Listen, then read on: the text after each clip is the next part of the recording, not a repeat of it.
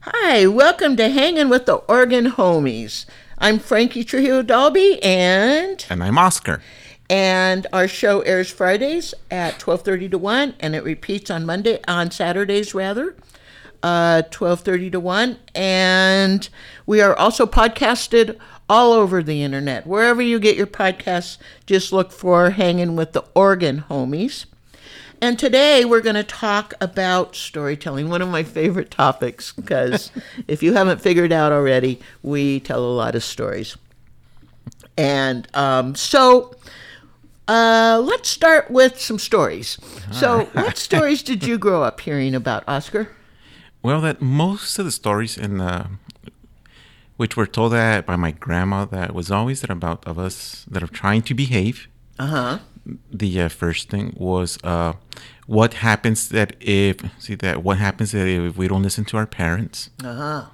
And then also that and she would speak about the kukui, and of course the what? Kukui. Kukui? Uh-huh. And what's that mean? It's just that the devil and the evil spirits. And so that's something that which was always meant to keep us in line. So. Right. But she didn't say you have to do these things and then you'll be a good person. The story told made the lesson, didn't it? No, yes. That the main thing was that there was a moral to each story. So that's something that which of course that our grandma that was very big. That the other thing is also my grandma. And so my grandma that grew up in a farm. Uh-huh. Basically, that in Mexico, and the only thing was that she never had formal education. Mm-hmm. So one of the ways in which knowledge that was passed down was through stories. Yeah. And so what happens was that with us, that's the same thing in what she did. Yeah. And she would tell us stories, like for example, like one.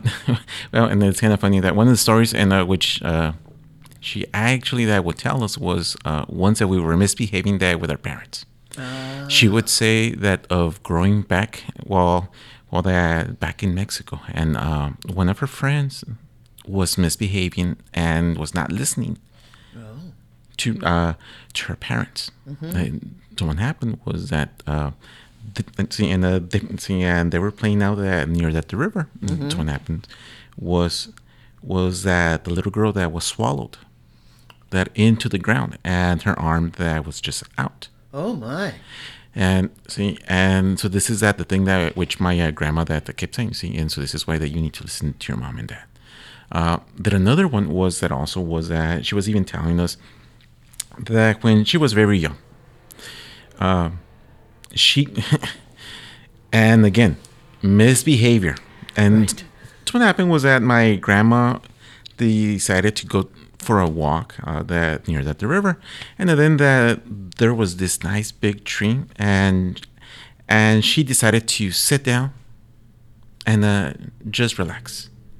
And then she was thinking about what had happened, but at the same time was that she saw this furry creature, a hideous furry creature. Oh. Which walked across her legs and then just left back. So that was something that again which was told to us. The other thing was also was of growing up, and as we were getting older, that we all heard that the story that of La Llorona. I was going to ask you if you Yes. heard that one. Yes, you see, so we actually had the story of the Llorona. Now, where I lived was that right behind my parents' house, there is a irrigation canal. So in summertime, that every 2 weeks there's water, and then close to about a quarter of a mile that we see that the main canal. So for us, that our grandmother would tell us that of the Llorona, but there were times that at night that when you can hear the wails, It's like and of growing up and of being kids, and it's like wow. Well, and it starts to make it an impact. Yeah. That the other thing was that we also had one. And another story that is slightly documented. What happens was that this happened with this young lady who she wanted to go out dancing, and her parents said nope, and you can't. So what she did was that she sneaked out of the house, and then that she went to Juarez to a nightclub. Oh. And so what happens was that she was there dancing, and then this good-looking guy came up to her and was dancing, and then that they were having that a splendid night, and it wasn't until she started to notice him changing, and the only thing was that this was getting closer to 2 a.m. in the morning, and then that she started to see that the changes, and then that she saw his feet, which were chicken feet. Oh. And then he scratched her. So part of this that is actually true, that because with the Diario de Juarez did document the incident, but the only thing was that they never said exactly who was the assailant. So there's these things that about. So it turned into sort of one of those urban myths, kind of like, you know. Oh, interesting. Yes, you see. So some of these stories which my own children that I have not heard, but I myself have also shared that some of the stories which have happened to me, and it's just like growing up. And so what happened was that and so my dad passed away when I was 10 years old. Oh, early. And so what happens was and it's just like a curious child. My mom took me to Kmart, and this is when I was roughly about 11 and a half. Okay? And one of the weirdest things was that we went to Kmart, and I told my mom, hey mom, and you know what, and I'm going to the toys, and just out of curiosity. And so right there, that at the toys, and I see the Ouija board. Oh. And so I picked it up. And the strangest thing was I got this cold chill which ran through the back of my neck. Okay. Now, and then this lady that out of the blue just came and she told me, don't buy that. And this is absolutely evil. Yeah. And then she told me that she and her family that they played with it.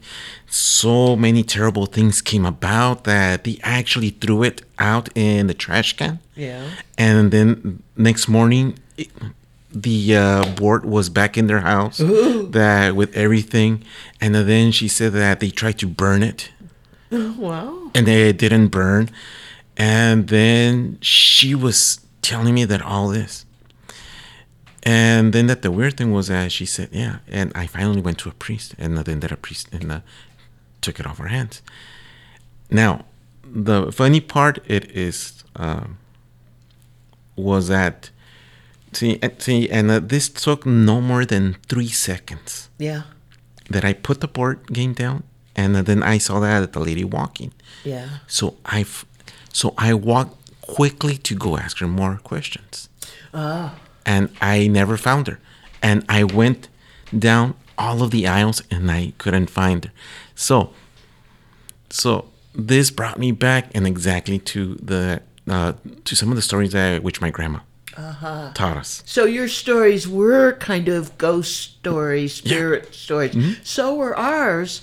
I'm surprised because my dad grew up in New Mexico and in a little village, and they told lots and lots of ghost stories. In fact, those were almost all the stories, there were different kinds of stories he would tell. He would tell stories that were just like, they always had a point, though, about a flat tire or about this or about that, something that he was cautioning us to be aware of, as we were growing up. But then there were the ghost stories. And the ghost stories were usually about what to do if the devil showed up, and how to corral the devil, and how a person named Juan had the power to draw a circle and to call the witch down. They're always about witches. And to call the witch down, or the witch that had her body parts in the fireplace because someone tried to burn her and they couldn't burn her. And so, we heard these stories growing up over and over again, and they were awesome. And I used to think, they're just fun stories to scare us, and a lot of times we would get the point of it, but usually, these are just ghost stories, just things to scare us. And they kind of did. But then I was, and Dad always, and I wanted to know, Dad always told them as if they happened to him. Yeah. I was tending the goats, and then this happened to me.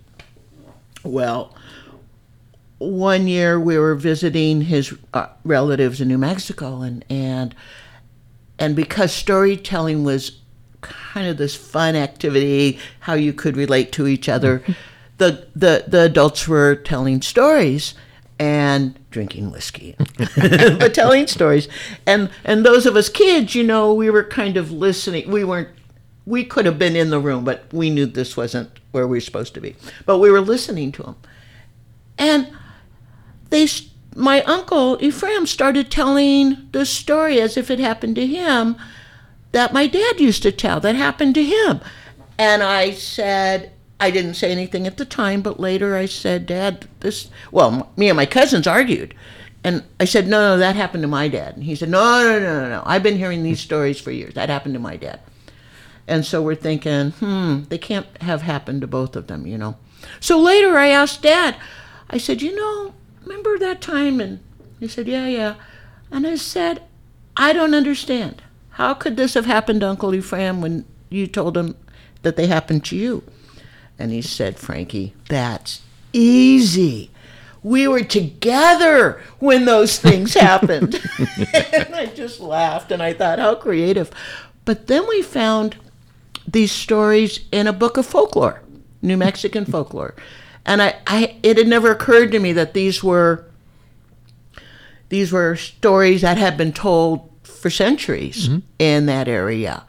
And so me and my aunts were reading them, and it was really fun. And look, there's that story. And look, there's that story.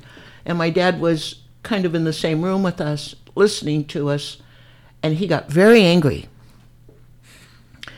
He said, why do you want to read them in that book when you've got the real thing right here? And I thought about that for a while. And I started learning about folklore and stuff. And I realized that there was so much more going on here than just the story. It wasn't about the words on the page. It wasn't about that. It was that we had this interaction together, and that made the story real, and that's what gave the story life. And it also kind of translated into people would say, why didn't you record your dad telling these stories? And I'm really glad we didn't, because that would have taken the spirit out of the story. And you're laughing. Tell me about what you're laughing about. I'm actually laughing that because we actually recorded that our grandma Miti. You did? Did you recorded them all? No, that one time that my brother Juan that decided to record the grandma, but the only thing was that my grandma Miti that didn't like getting recorded. I thought so. And and so what we did was that we brought the big old stereo that that from the 80s, that big boom box, and which we used to carry with us, and then I actually had to hide it, and then that we actually recorded. Oh. Now that one of the things was also to maybe that you may have that something that very similar was that my grandma that was a little bit like of a was a little bit of a curandera. Oh yeah. Okay, and so what happened was, see, and we actually had this recording. So what happened was that after my dad's death, that all of us went through a trauma. But the only thing was that everybody forgot about me, and even though that I was the one who was there and who saw everything. Oh. So what happens was that my sister Letty that was having problems, that my brother Juan that was having problems, and so what happens was that my grandma told my mom, no, that you need to get this certain herb. Mm-hmm. And then that my mom got it. And then that my grandma got a chair, sat down that my sister.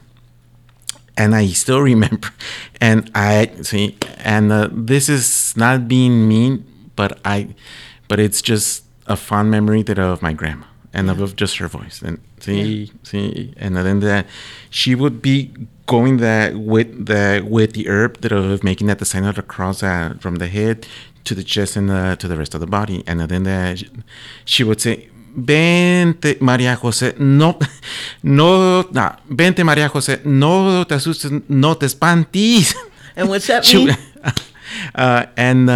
She was invoking that Mary and Joseph, and and also for them that not to leave and not to be scared. Oh. And then she would go back again, and then that instead of saying now that Jose, she would say María Leticia, and then put in my sister's name.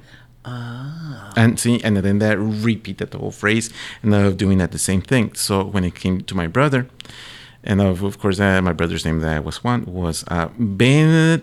And once again, Jose Juan, no te asustes, no te espantes. And then that all this, and then towards the end was that my grandma would say, that you need to drop the herb at an intersection. The only thing was that because at the intersection that makes a cross. Oh, okay. So yes, and a lot of these things that come again that from Mexico, and it's part of our and it's part of our culture, and it's part of things that which we grew up. Yeah, but. Well, and not only did we grow up with stories like this, but we grew up, I don't know about you, but we grew up believing in supernatural things because those are the stories that we had heard for forever, and it became very real for us. And in fact, I'm at the risk of sounding a little crazy here, my sisters and I, whenever we need help, we call on my dad, and my dad's been gone for quite a while now, but we call on him to help us and to whatever it is that we need, or, and one time at one of my sisters was passing, and we would call on Dad to help her, take her. And after about the second day, we said, where's Dad? How come he's not, what's the deal? Well, a little bit later, my brother-in-law, he said, something really weird's been going on in the house. He said, I have changed this light bulb probably 3 times in the last 2 days. He said, I don't understand it. And then my sisters and I went, of course. He's been here all along, and we just didn't notice it. We didn't recognize that he was here. And I think it's because we grew up with these stories that made us believe that spirits were alive, and that and it wasn't a religious thing. It was more like a supernatural thing. But the stories always did have a point. They always, and our stories, even though it might be harder for people to get it, they always have a point. But there is just that entertainment part of it too, don't you think? No, yeah, and it's just like I said there with my grandma, that some of the things that which she would say. Yeah. And it's like, wow, híjola, abuelita. but either way, that we knew that she always meant it. Yeah. That and see, and I just reflecting back, and it shows that even though she would tell us that these stories, that the main thing was that she still cared for us. Yeah. Okay? Yeah. For see, and for me, and I'll probably say that it's a little bit of a family drama, but for us that we actually that didn't quite grow up that with love of grandma. Oh. Mm-hmm. Yes, you see, but the only thing was that we knew that all of these stories was that she always meant right. That of just trying to connect to all of us. The other thing was that from all of my cousins, we were the ones that who were always paying attention to her. And of always willing to listen to the stories, and it's and it's just like the weird thing, and it's just like the story that which I said, and it's just like the story that which you have shared that about your dad. Mm-hmm. It's that those experiences. Some of us actually gain that some of those stories, which may seem a little bit like supernatural that at times, but the only thing is like and it's like my kids, and they love asking me that about that experience. Cool. So that's cool that they do. That they're interested in how you grew up and that part of your life. That because to me, I don't know. To me, stories are like the spice. They're like the thing that it's just a way of relating to each other. That to me is really meaningful, and I think folks probably recognize that in our programs. This is what we do. We talk. And to me, we couldn't explain our culture any clearer than by enacting it, by just being who we are, and so. I mean, that's one of the funnest things about getting to know you is we can share stories. Well, and the other thing was like, this is where I can see that from my own family. And so my grandmother was uneducated.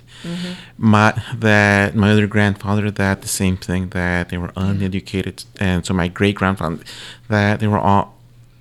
But to us, that storytelling was the way to even tell that our own history. Yes. And tell that, and say our own roots. That's right. And I think that even if we look at it historically, that we have always seen this, that the storytelling is a way to tell that our own history, to tell that about that our own failures, that our own that our own accomplishments. Yeah. And it's just like. And it's just like the story that my mom told us, and this comes from my grandma, that from my mom's side. And so what happens was that my grandma was a very beautiful young lady, and she was engaged that already to get married. And so what happened was that my grandfather, during a party, he really liked her. So what happened was that my grandfather stole my grandmother. Ooh. Yeah. And so what happened was that my grandfather had his way with her. Oh. And then took her back. And so what happened was that my grandmother got pregnant there with my mom. And so what happens was that so you can see again that the morals in which we come. Right, the moral here. So what happens was that her fiance and her fiance that was still willing to marry her. But the only thing was that my grandmother said, no, you see that no matter that how much I love you, I still feel unclean and unworthy for you. Oh. So this story was told to us to tell us that a little bit of our own history. Right. But at the same time, that this demonstrated the type of convictions and which my grandmother had, and yeah. See, and one of the biggest things was even though that the act that was terrible, she said, of course, the beautiful gift was my mom. So I love that story. I'm afraid we're going to have to stop telling stories now. Oh, Bill Dalby, our producer, just said, no, we have 3 minutes. Well, is that long enough to tell a story? I got to tell one quick story then. When we talk about how stories have meaning and they're teaching us things, one of the stories my father used to tell was about his brother, who was younger than he was, and his brother wanted to be a journeyman plumber, and to do that you have to take classes and such. And at his class for math, he was told by the instructor that he was going to have to work 3 times as hard because he was Mexican to get his license, and so my uncle took up the challenge and worked 3 times as hard and showed him that he would succeed no matter what. And so, this was told to us more than once. And when I think back about how did my parents teach us about racism, or, this was the story. And it wasn't told with animosity, like, oh, that guy, was a bad guy. It was told very factually, and this is what happened, but this is what your uncle did, and this is how your uncle. So it was a story about resilience and not allowing somebody to stop you if you're really motivated to succeed or to get what you want. And so that was one of those stories that had a very clear message to it, to all of us. But Dad never said, so this is how you live your life. Yeah, I think, yeah. So that's my last story, because I know we're really running out of time. Did you want to say something in our last moments? That all I would say is that those of you who may not have stories, share them with your own children, and then just that pass down that your own history to your own kids. Yep. I totally agree. And there's lots of research out there that says that stories is how we all make meaning out of life, not just those of us who are Mesoamerican, but everybody. So in our last moment, so I don't get in trouble here for going over time, next week, Ginger Govea is going to be on our air. She's going to talk about all of the activities that she's been involved with for the last 4 years with, and I'm going to missay it, acompañar. I'm sorry, I'm a terrible Spanish speaker. Acompañar. Thank you. And so that's going to be really special to have her on the air. And I want to just thank everybody for listening today to me and to Oscar on Hanging with the Oregon Homies. And I know folks are accessing the podcast because every now and again I get a little message, and we want to thank Bill Dalby for being here and listening to our stories. And remember, KYQ can always use your donations. So thanks very much, folks.